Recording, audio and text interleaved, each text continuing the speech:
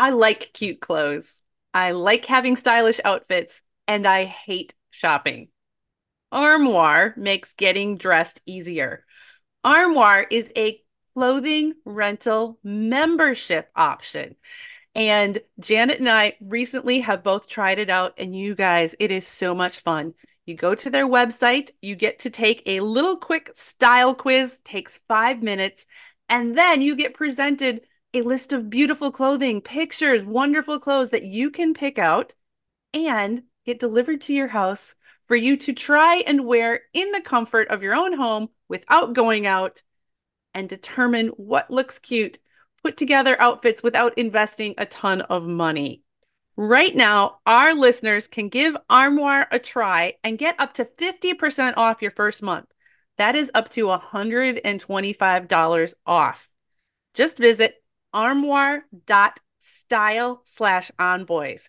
That's armoire.style, ARMOIRE.style/onboys to get 50% off your first month and never have to worry about what to wear again. Try Armoire today.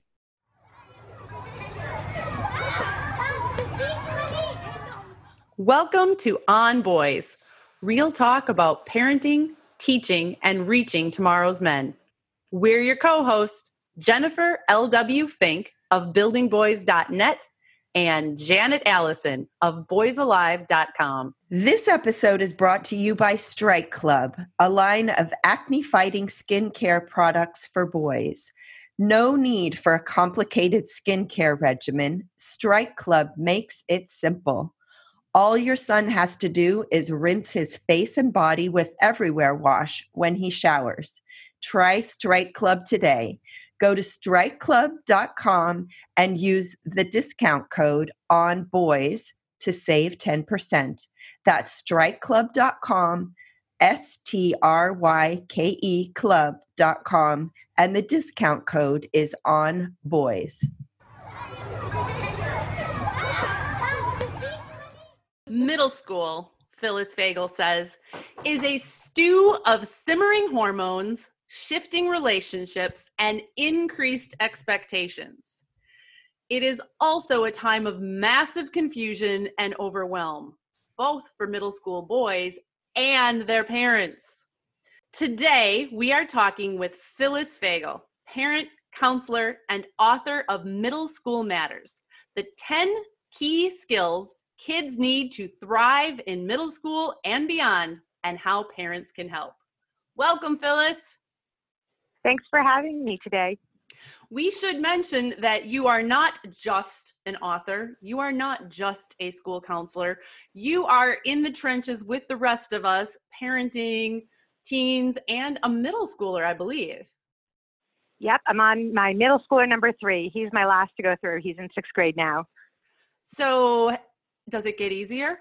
I think third children in general are easier because they have to go through in a gentler way. They just sort of know that everyone is tired and they tend to be more easygoing. I could have just gotten lucky, but he seems to be a pretty chill middle schooler. I think that third and fourth children might be a little easier, partly because we have lowered our expectations dramatically. You know That a too. lot more now about what is reasonable to expect from a middle school boy than you did when you started this journey. That's 100% true. So, middle school boys. One of the most fascinating things to me as a parent of boys has been the insight into what middle school boys are really thinking about and how I perceived middle school boys, say, when I was in 7th grade. You work with a lot of boys. I know you facilitate a boys group. So share with us, what have you learned? What is on the minds of middle school boys?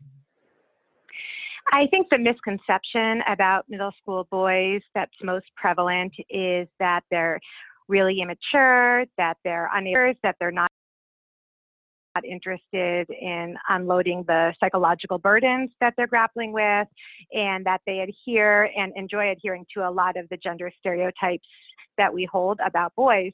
And one thing that's become clear over the years, particularly through the boys group, which has been a safe space for them to admit what they're really thinking about and what they really care about, is that boys very much want to connect with their friends.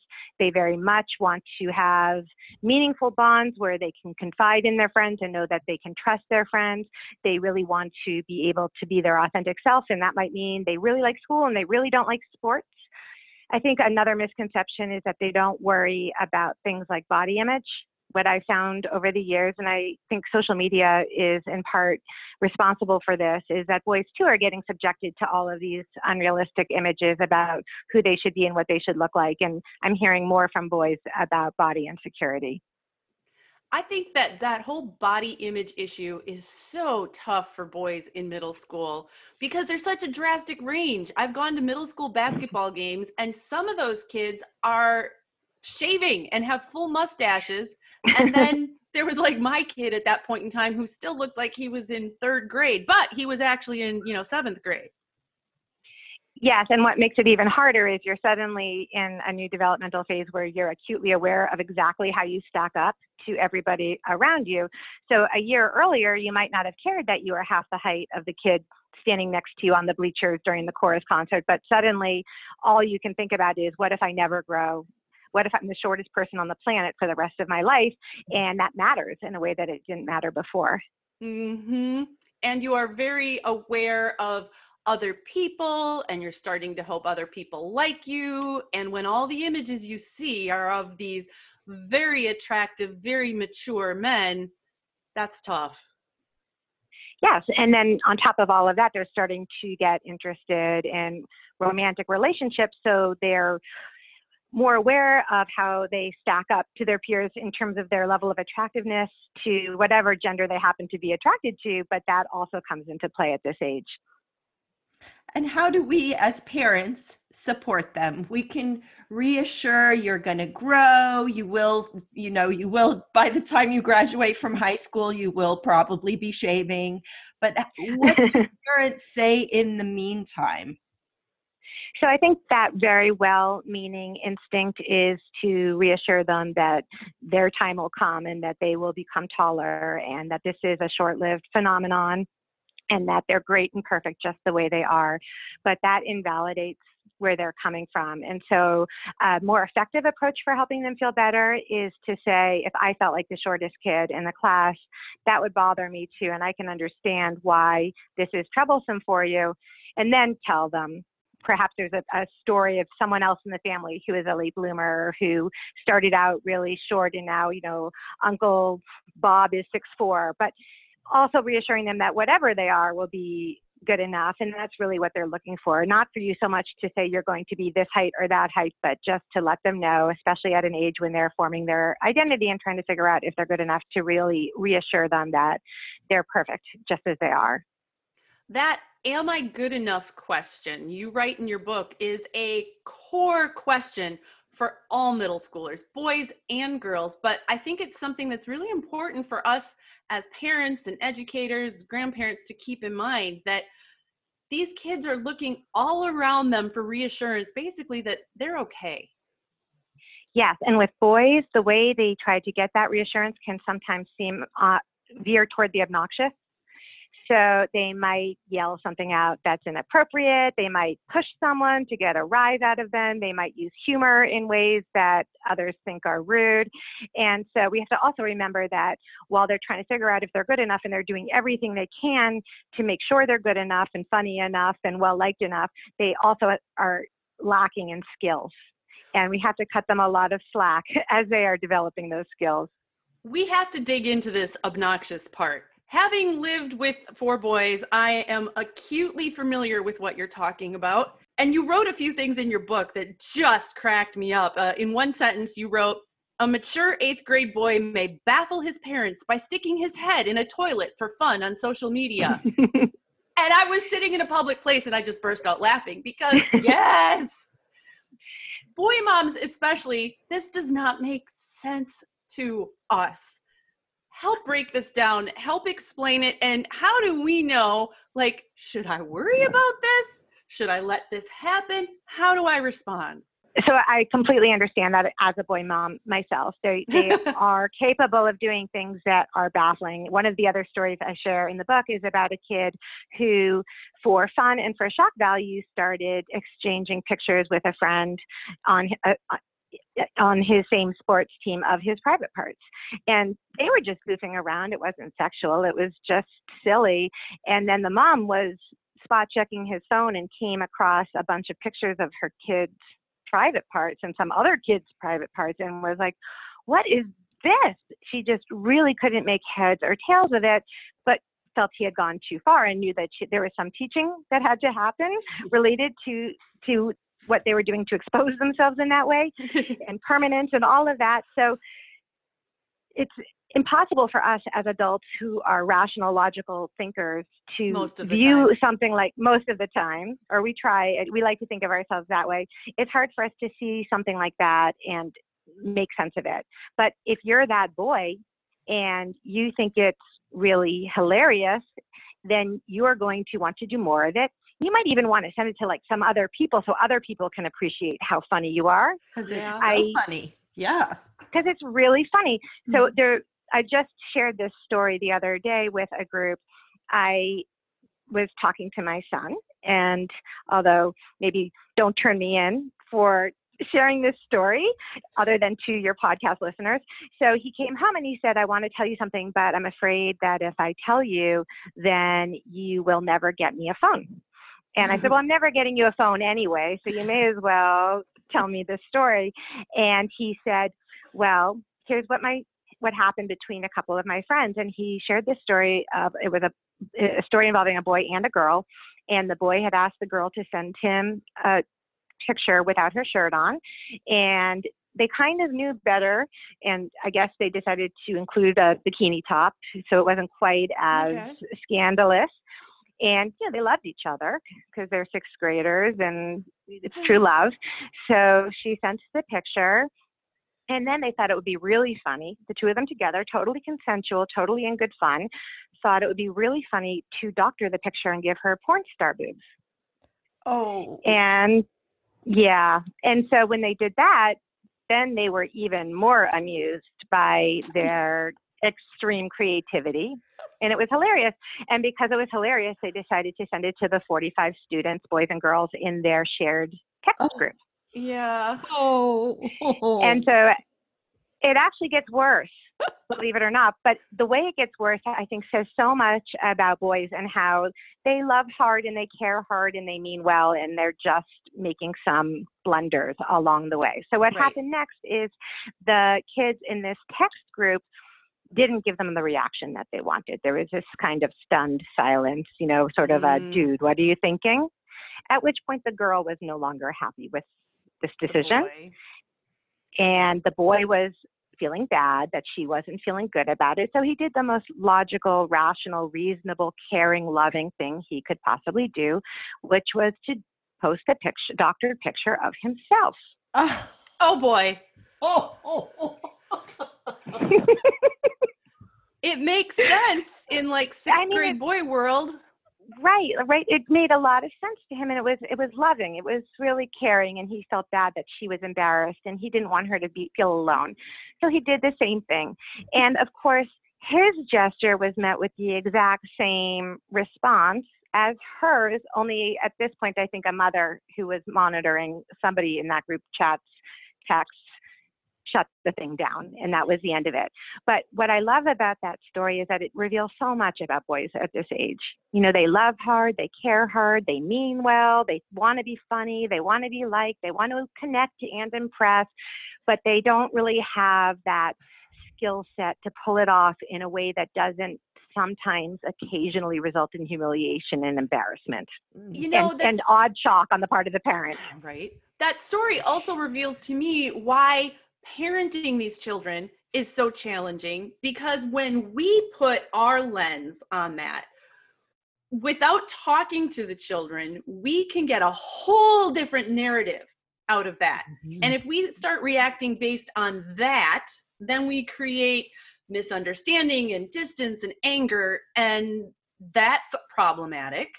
And then the other thing it makes me think about, in your book, you used the term hinge generation, a hinge generation to describe this generation of boys. And I sort of feel like they're caught between the social norms that used to say some things were acceptable, this whole uber masculine, I slept with her, hey, did you see on that one? And where we're going, where increasingly we're saying, that's not cool. And yet boys are living in this here and now. This is a lot to unpack. It really is. And I don't think we give boys a space to talk about those issues, and they don't really know how to interpret these really complex adult ideas about consent and harassment. They have very concrete questions. How many times can you ask a girl out before it's harassment? Can you look at a girl the wrong way? And another kid might say, well, it depends on how you're looking at them and where you're looking at them. And they're really trying to make sense of all of this and figure it out. And they don't know if it's not okay to date someone who's a year younger. Is that okay? And they don't want to get in trouble. And they also are internalizing some of these messages. And I hate the phrase toxic masculinity, because especially for tween boys, because at an age when they're really forming their identity, they're being bombarded with this negative terminology, and language is really powerful. And so I think as parents, the best thing we can do to combat those types of messages is to really not shame them when they make the kinds of mistakes we're talking about with that text group chain, but to really validate, I can see why you made that choice, and I know it came from a good place, and then switch to the but here's why it's not a great idea. Mm-hmm. And then to talk about what they can do to either make it right or to behave differently going down the road, and what other options they might have had in that moment, and really helping them think critically about what they're doing, so that when they do make those kinds of errors, it's a one-time error and not the start of a mass sexting campaign. Yeah. We'll be right back after this message, talking about your son and his desire for autonomy, balancing that with his ability to be independent.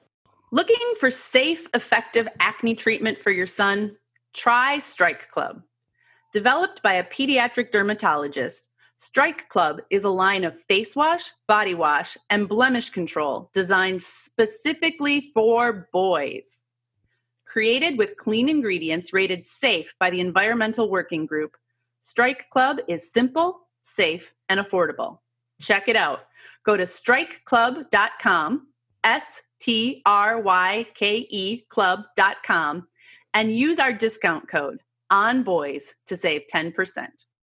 So along those lines, Phyllis, I have a mom who is struggling with her middle school boy, and the struggle is, and it's similar, because it's like they want their autonomy. They want to be able to do these things. So he's in 8th grade. Has some F's. He's got some learning challenges, but he's saying to his parents, I want to do this. I've got this. I want to be in charge of my school and doing my homework and all of that. And it's like, yay, let's celebrate that. And there's no framework there. He's failing. And yet he's saying, back off. I want to have this independence, but there isn't the skill set and ability yet to follow through on that desire. And we want him to have that and nurture that. Meanwhile, he's failing 3 classes. So you don't want to extinguish his desire for autonomy, and you want to be conveying that you admire that quality in him and that you want him to be successful independently. And I would turn it into a question and really show some curiosity. I imagine it's not that satisfying to get F's, and it's probably somewhat surprising because it sounds like you really thought you had it under control.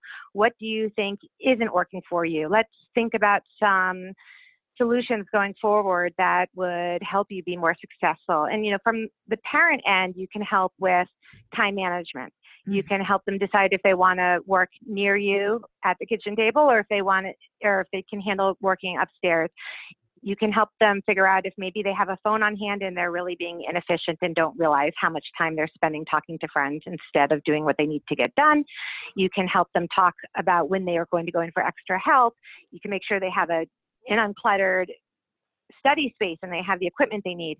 But when it comes to quality and the actual execution on the skills the teachers are trying to impart, I really discourage parents from having it out with their kids. I would really punt it back to the school and let them figure out what that child needs in order to be successful. They may come back and say he could use a tutor or some help with executive functioning, but I would really involve the school and almost be like an anthropologist or a detective and try to find out what are the classes in which he's struggling and what's different about those classes. He's not feeling everything. So he is pulling off that independence in some classes. What's different about those classes? And start from that positive point, start from those strengths and say, I can see that you really have it together. In this class, there's obviously something different in these other courses. Let's try to figure this out together. So you're not solving it for them. You're not telling them what to do. If you're dictating their choices, you're done. You'll end up in a game of tug of war. Yeah. Well, surprisingly, one of those F's is his PE class, where he is clashing with his teacher. And Jen, I know this will sound familiar. With my kid, it was the art teacher, not the PE teacher. Right. So this episode is sponsored by ByHeart. Babies need to eat. And whether you breastfeed or bottle feed, use formula, combine all of the above, you need options. We wanted to let you know about ByHeart baby formula. ByHeart has a patented protein blend that gets the closest to breast milk. It includes 2 of the most abundant proteins in breast milk. And ByHeart actually ran a clinical trial comparing their formula to a leading infant formula and proved that babies on ByHeart have softer poops, less spit up, and easier digestion. ByHeart is also the only US-made infant formula to use organic, grass-fed whole milk. So if you need baby formula for your baby, consider ByHeart. New customers can get 10% off your first order by using code ONBOYS at byheart.com. That's BYHEART.com/podcast, and it is 10% off your first order. byheart.com/podcast. This is a limited time offer, and additional terms and conditions may apply.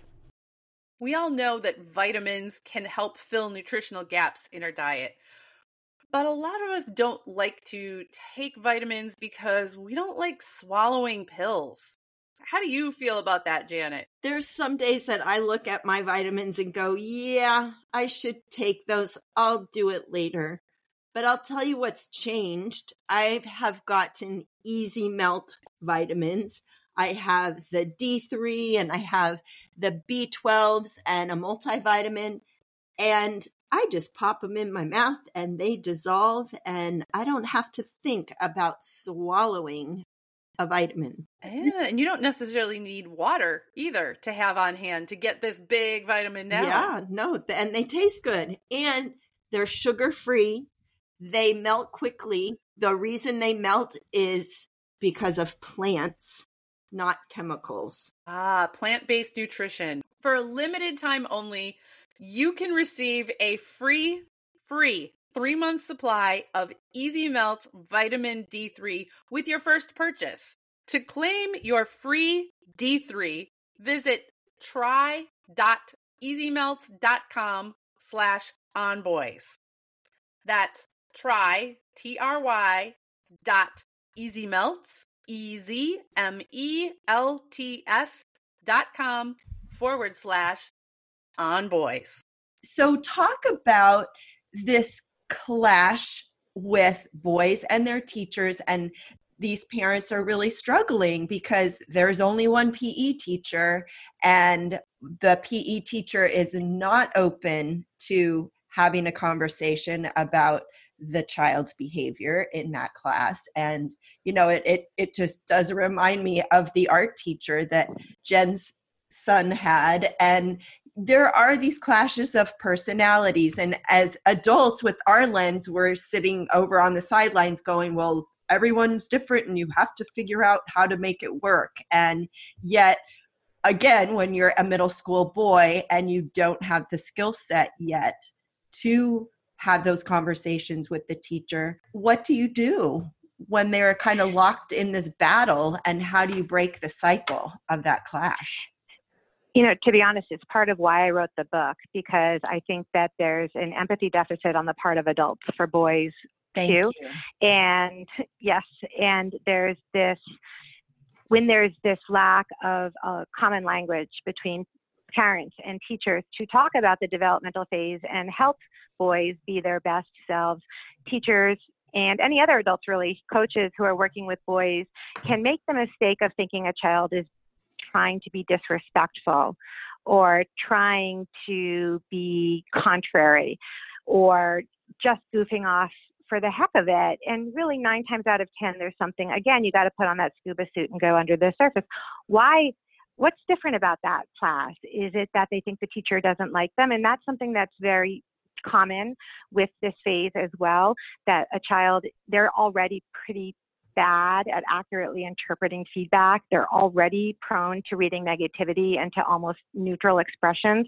I often will tell teachers, you have to be really careful to make sure your tone and your expression and your language and your body language are all in alignment, because as soon as there is a mismatch, kids will sniff out that inauthenticity and immediately conclude that you think poorly of them.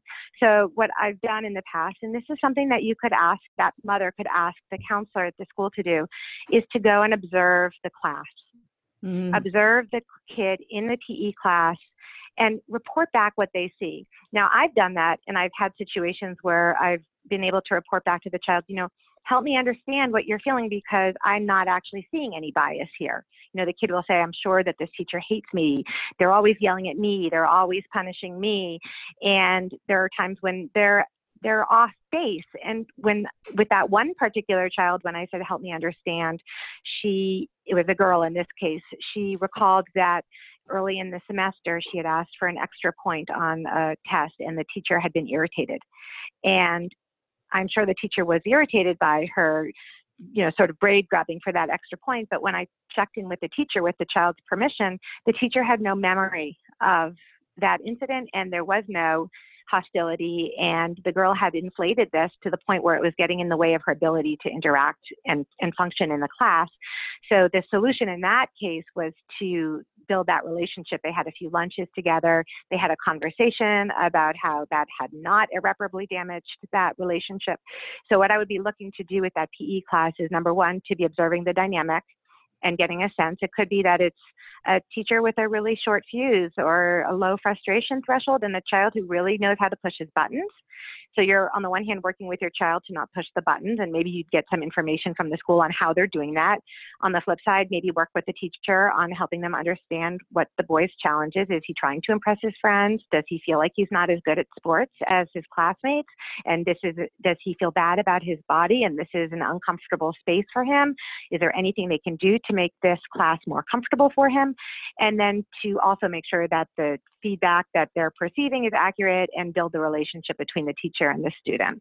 We've previously talked a lot about the man box on this podcast, about these expectations that just keep our boys and men sort of constricted, these ideas of what they should be and what they should not be.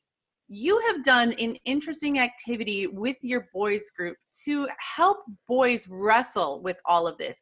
Can you describe that, and then how parents might be able to do something similar with their guys at home?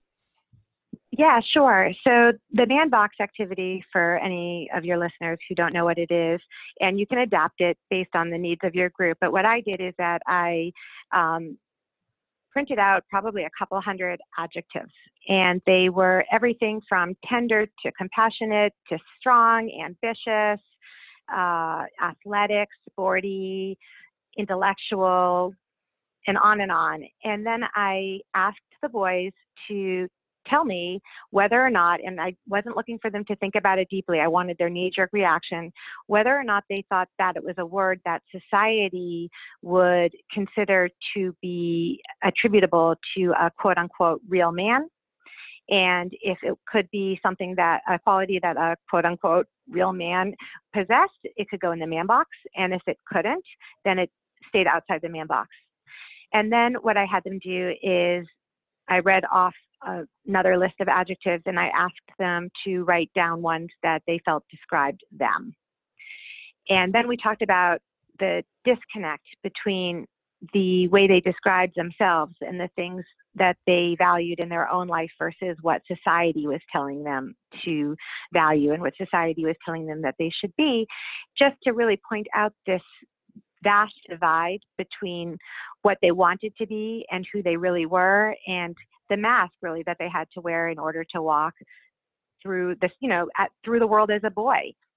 And as a corollary, a really interesting experiment that I did later, and from the get-go, and this is such a typical middle school boy thing too, from the get-go, from the moment they first met, they really wanted to do it because they felt like if the girls had a girls group, then they should have a boys group. At first, it wasn't really as much because they wanted to challenge, societal norms. They were just aggravated that there was a girls group but no boys group.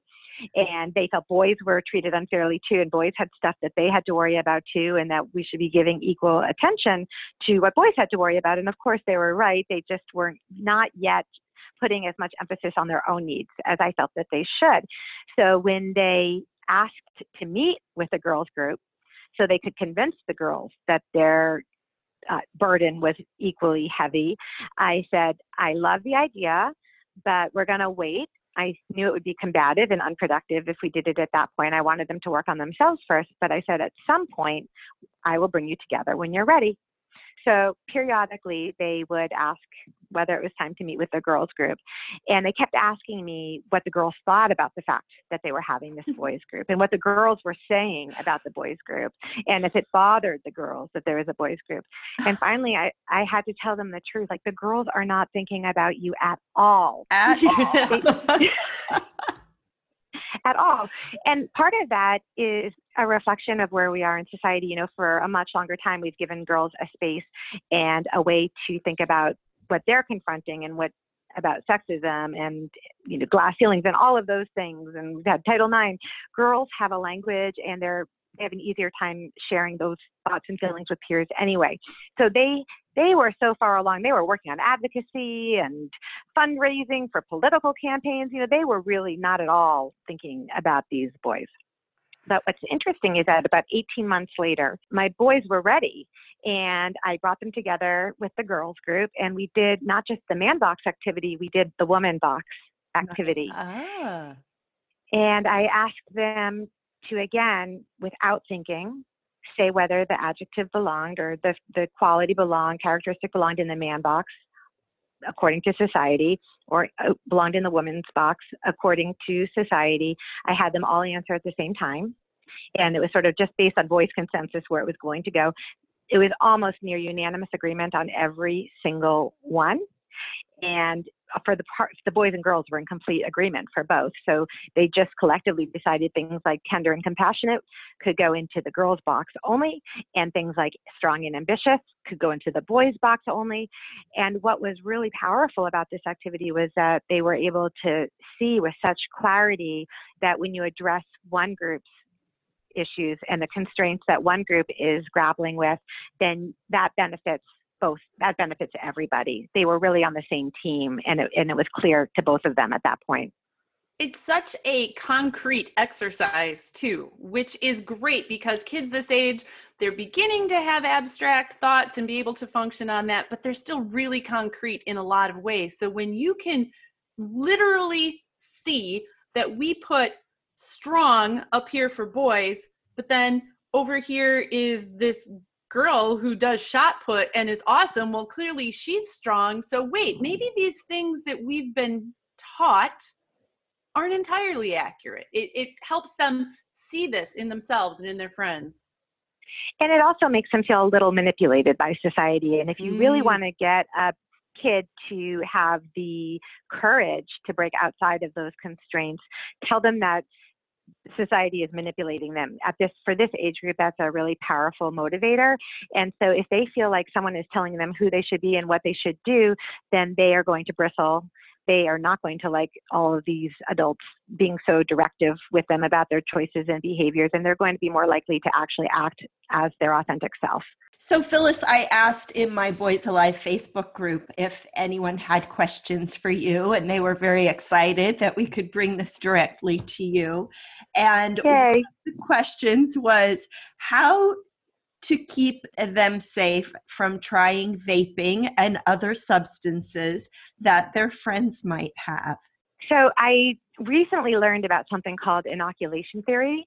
It's a professor, Josh Compton at Dartmouth College. And what inoculation theory is this idea that you can inoculate someone against a behavior you don't want them to do in the same way you inoculate them against a virus. And the way it works is, and I'll use vaping in this case as an example, although what's cool about this research is that if you do it with enough scenarios, it will generalize and it will be able to apply. And I'll give you a second example after. So for vaping, you might say to them, when you are at school, there might be a time when there are kids who want you to come vape with them in the bathroom.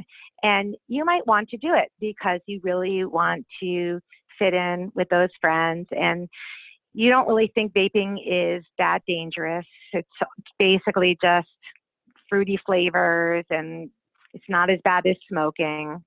But actually, that's the advertisers trying to convince you, when in fact there is a lot of good science that says that it's just as addictive as smoking, and these are the various ways it can harm you. And you're not looking to use scare tactics. You have to make sure that you're giving them factual information. But what you're doing is you're telling them what kind of situation they might face, and you're giving them a way to think it through in multiple ways before they're in it. So another example, yeah, go ahead. And again, you're kind of using their desire to not be manipulated by the media, by other people. You're using that in a positive way. Yes. Here's another example. Let's say gossip. You might say to your kid, and by the way, boys gossip as much as girls, which is another myth that people have, that only girls engage in relational aggression. Boys can be pretty good at it too. So you could say to them, when someone tells you a really juicy piece of information, you are going to be tempted to share it because everyone likes to have the best story, and it is fun to be the keeper of information. But you know what's even more satisfying? To be known as a loyal and trustworthy friend, to be the person that people come to when something really important and big is going on in their life. So you're framing these scenarios in ways where you're acknowledging what they're going to have to be, what they're up against, that interference. And interference can be all kinds of things. It could be wanting to fit in. It could be jealousy. It could be anger. It could be fear. It could be anything.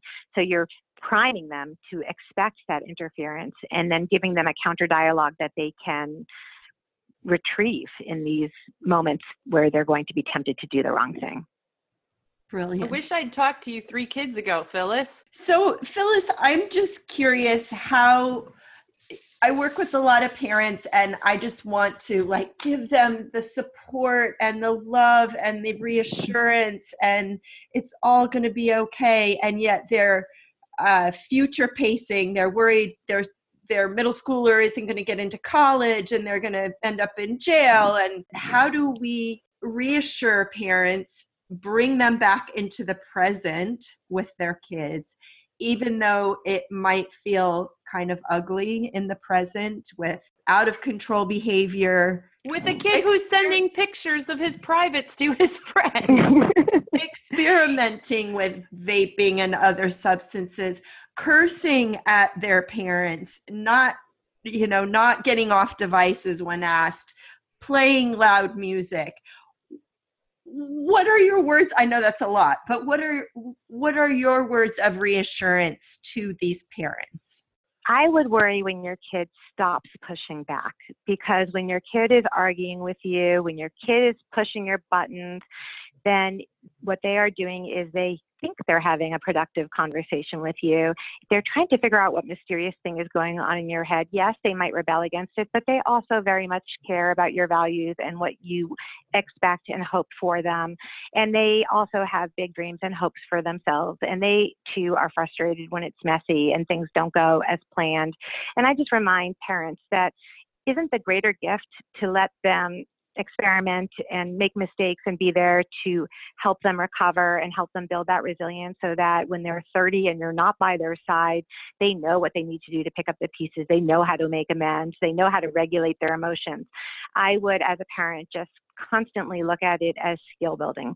What got in their way? Why were they talking back to the teacher? Why are they arguing with me? What is it that they need? And how is there an alternative way that I can meet this need so that it's not quite as messy? And how can I give them a path back to being a good kid as quickly as possible and just be consistent and loving, because shame is going to get you nowhere anyway.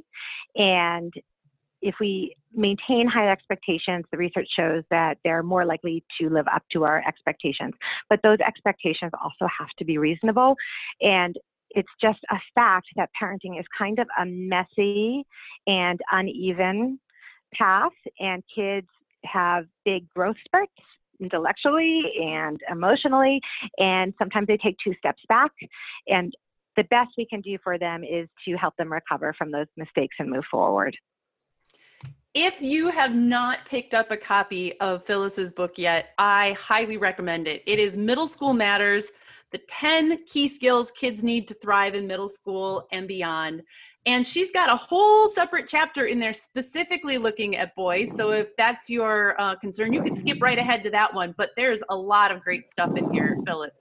And if you are on Twitter, follow her on Twitter. She shares the most hilarious anecdotes and conversations with middle school kids. And it reminds you of where their heads really are at. Thank you. So Phyllis, where can people find you?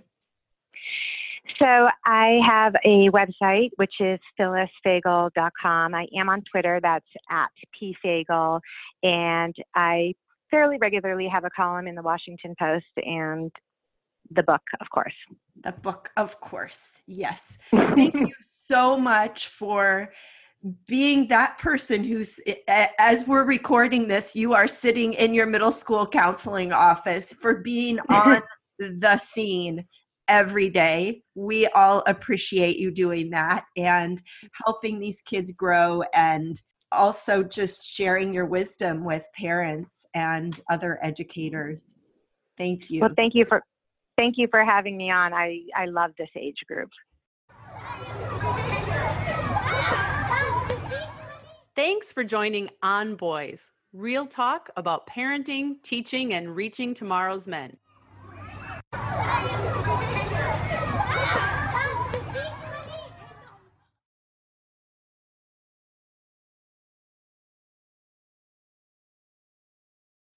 When you need mealtime inspiration, it's worth shopping Kroger, where you'll find over 30,000 mouth-watering choices that excite your inner foodie. And no matter what tasty choice you make, you'll enjoy our everyday low prices, plus extra ways to save, like digital coupons worth over $600 each week. You can also save up to $1 off per gallon at the pump with fuel points. More savings and more inspiring flavors make shopping Kroger worth it every time. Kroger, fresh for everyone. Fuel restrictions apply.